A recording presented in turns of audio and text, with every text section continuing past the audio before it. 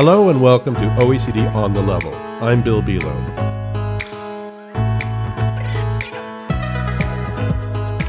Today we are talking with Piotr Stryszowski, Senior Economist at the OECD. Piotr is leading research in the area of counterfeit trade at the OECD in conjunction with the EU IPO, the European Union Intellectual Property Office. Welcome, Piotr. Hi, Bill. Thank you for having me. My pleasure. Trade in counterfeit and pirated goods is a vital threat for modern, innovation-driven economies, a worldwide phenomenon that grows in scope and magnitude. Can you tell us something about the size of the problem of counterfeit goods and the magnitude of its impact? Well, firstly, it's not a small problem. It's a big global problem. Our estimates show that the volume of trade in counterfeit goods amounts to $461 billion US dollars. 461 billion. It's a huge amount of money. It's more than GDP of many countries. And all countries are virtually impacted. So this is not a small scale and little business. It's a huge, huge industry. In terms of impact, of course, there is some effects, negative effects. There is lost jobs. There is foregone taxes. There is lower profits. We did some estimates, for example, for Italy. And we see that in terms of lost jobs, 87,000 jobs in Italy are lost because of counterfeiting of Italian brands, or 0.6 GDP. That's the loss in terms of foregone taxes revenue for Italian government. It has direct impact on hospitals, schools, on all the public spending that could have been done. So this is a big business with severe consequences. What kind of products are counterfeited and who buys them? Two questions. So let's begin with products. I would say everything where a logo or IP adds some economic value becomes a target. Basically everything. We live in beautiful city of Paris, and I was thinking a couple of times, what are the purchase decisions that I make every day that are not affected with logo? And I would say only croissant and baguette are the only two things where I can assess quality just looking at them. Otherwise, I look at the logo. I look at the brand for various reasons. Quality, reassurance of certain standards. It could be also like snobism. I don't care. But if someone wants to pay more for logo, this product becomes a target. And we can see the whole range of products, ranging from luxury goods, business-to-business products, spare parts, batteries, everything. We can even see fake bananas.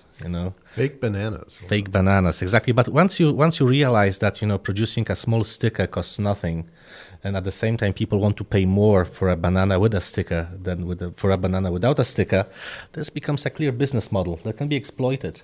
And at the same time, please remember that the risks for counterfeiters are pretty low. If you chase a policeman and tell him, "Hey, there is fake bananas around the corner," it's a safe business, and that results in lots of money. You also asked me a second question, who buys them? So, coming back to this point, what we see actually, what our data show us, is that there is two sorts of markets for fake goods. One part of the market are those fakes that are knowingly bought by consumers. So, you just want to get a fake bag or fake T-shirt. And then you just look for a fake T-shirt. You either go to a flea market or you go online. But there is a big market for counterfeits that are bought unknowingly by consumers, either because they are not aware of the problem or because those are business-to-business products, like batteries, spare parts, where you have no knowledge and no decision about what you buy. You just pay for the middleman to do the job. Beyond economics, there can be serious health and social impacts of counterfeit goods. Can you talk a little bit more about that? Sure, of course. I mean, that's a great example.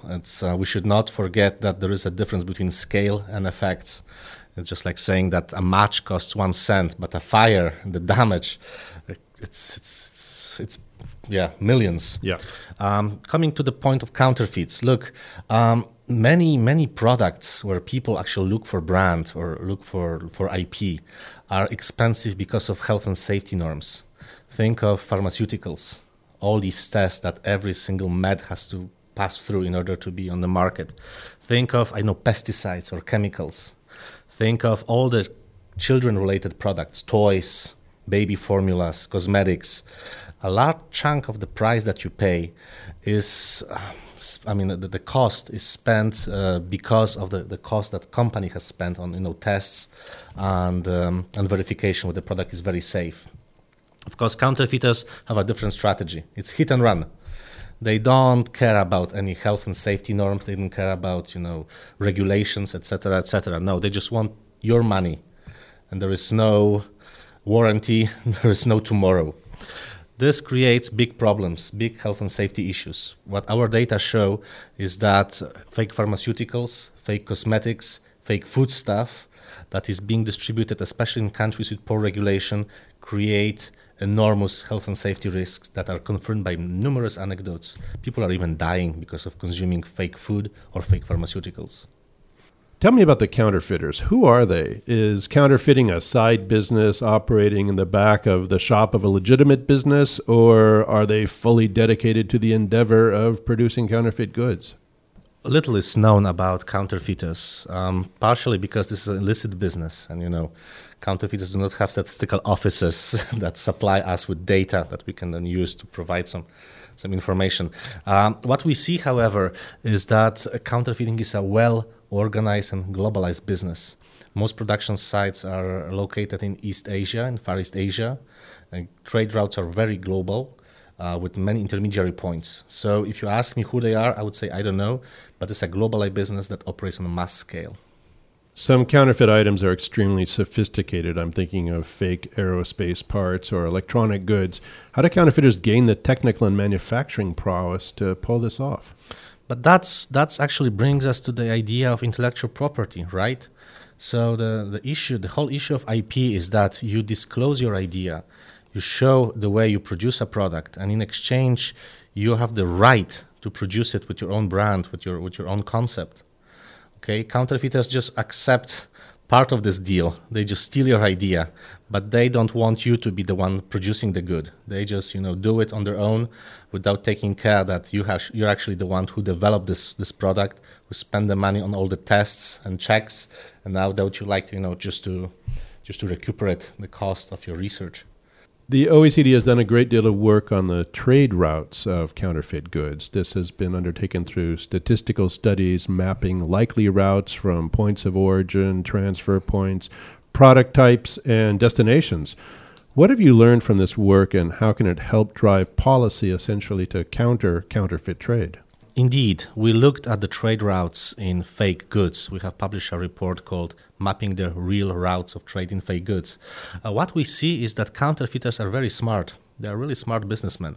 They misuse many intermediary points for various reasons, like document cleansing, just get through customs control at the final destination, or establishing distribution or logistical centers. What we see is that many of these intermediary points that are misused are pretty wealthy, pretty well-developed hubs or free trade zones. We see that Singapore, Hong Kong, or UAE emerge as one of the key points in trade in fake goods. What are the solutions? Well, firstly, let me just stress that it's not our goal to kill trade in general. Our goal is to fix trade. We love trade. Trade is a fantastic thing. We just want to make sure that trade is fair, is clean, and that is free of counterfeits. So I would say our goal now is really to get these countries on board, really to help them working together against counterfeiters, because we all play in the same team against counterfeiters, against criminals. It's not like it's a country versus country game. No, it's all the countries against counterfeiters. You mentioned free trade zones. They've multiplied around the world as countries and regions seek to benefit from world trade. What is exactly a free trade zone, and what role do some of them play in counterfeit trade? So free trade zone is a separate geographical area that enjoys certain benefits in terms of lower oversight from customs authorities or lower duties or taxes. The purpose of establishing free trade zone is to add some economic momentum, some development kick into areas that otherwise would have been underdeveloped. It's a fantastic thing. It really spurs trade. And as I said, trade is great. But at the same time, free trade zones are often becoming lucrative targets for counterfeiters who locate their activities there and actually enjoy the fact that customs might apply lower scrutiny for free trade zones. As I said, we would like to fix this problem together with free trade zones. We are not attacking anyone, we are attacking only counterfeiters and criminals. So at the OECD, we are currently developing a set of guidances for free trade zones together with them. These guidances are now under public consultation phase. Please go on the web, oe.cd/guidanceftz. I repeat, oe.cd/guidanceftz. Have a word, help us fixing the problem. Which countries are hardest hit by trade in counterfeit goods? Excellent question. There are so many impacts of counterfeiting I can think of. If you ask me about countries where firms are hit by counterfeiting, I would say key OECD countries, United States, France, Italy, Switzerland. When you ask me about citizens who consume counterfeit products and who are exposed to negative health and safety impacts, I would say sub-Saharan Africa. That is the biggest target for fake pharmaceuticals. So who is hit? Well, I would say everybody is hit one way or another. You've recently completed a study of Italy and counterfeit goods. What were some of the conclusions that you came up with from that study? Italy is a very strong economy that relies on exports. Italian products are renowned in the world, and hence they are vulnerable to counterfeiting. And what we see is that counterfeiting of Italian products has certain negative, damaging effects on the Italian economy. As I said, these damages are substantial. 87,000 jobs in Italy are lost annually because of counterfeiting. 0.6 GDP, that's the foregone tax revenue of Italian government because of counterfeiting. The damages are huge. This is not anecdotal. This is not small. This is serious. You mentioned that SMEs were one of the vulnerable links in the chain in the counterfeiting of Italian goods. That is true. Italian economy is characterized with a high share of SMEs being very active, producing excellent goods that are often export-oriented. So these goods are lucrative targets by counterfeiters who just want to free ride on the quality, on the brands, on Italian brands. At the same time, SMEs often do not have capacities to monitor the problem of counterfeiting or to combat it. I mean, these are small family enterprises without, dedicated legal department, without dedicated department that checks what's going on. We've heard some anecdotes of companies that produced footwear, decided to go online, and then they found there's thousands of fake products online. At the same time, they have no means to monitor the problem to counter it. That brings us to the question, what are the most frequently counterfeited products? People tend to think that luxury products are targeted. And yes, this is true. Luxury products are targeted. But in terms of frequency, in terms of intensity, I would say that these days ICT products, so high-tech products, become the top targets. So phones, headphones, game consoles, these are the goods that are really targeted by counterfeiters very intensely. China has long been a source of counterfeit goods, manufacturing counterfeit goods. What is the role of China and what efforts are being made, if any, to rein in counterfeits manufactured in China? For the moment, what we are trying to do is to assess the situation. And as I said, even though lots of manufacturing takes place in China, it's not our role to blame or to shame any country. What we see is that actually there's many Chinese brands that also do suffer from counterfeiting. And not only Huawei or other smartphone manufacturers, but there's also many Chinese pharmaceutical products that become lucrative targets. If you look at the list of countries that suffer from counterfeiting in terms of companies, China, I think, is number 12 or 13. So I wouldn't say that here China has a special position. I would say our role is to make sure that we all unite against counterfeiters. This is not a match, country versus country. This is countries against counterfeiters who actually are threatening the core mechanism of innovation and growth that we are all working on. What tools does the OECD offer to countries to stop counterfeit trade? Before we develop a solution, we should know the problem, right? So our first task that we are actually dealing with here at the Task Force on Countering Illicit Trade is to understand the problem. As I said, counterfeiting is not so easy to monitor. It's an illicit activity, and counterfeiters do not have a dedicated statistical office. So the main challenge is really to understand the problem. Where these goods come from, what are the trade routes, which products are impacted, what are the effects, etc., etc. Once we know it, we can identify some policy gaps, like, for example, fixing the issue of free trade zones, something that we are working on right now. I'm sure in the future there will be another issues that we'll be dealing with. Thank you, Piotr. Thank you, Bill.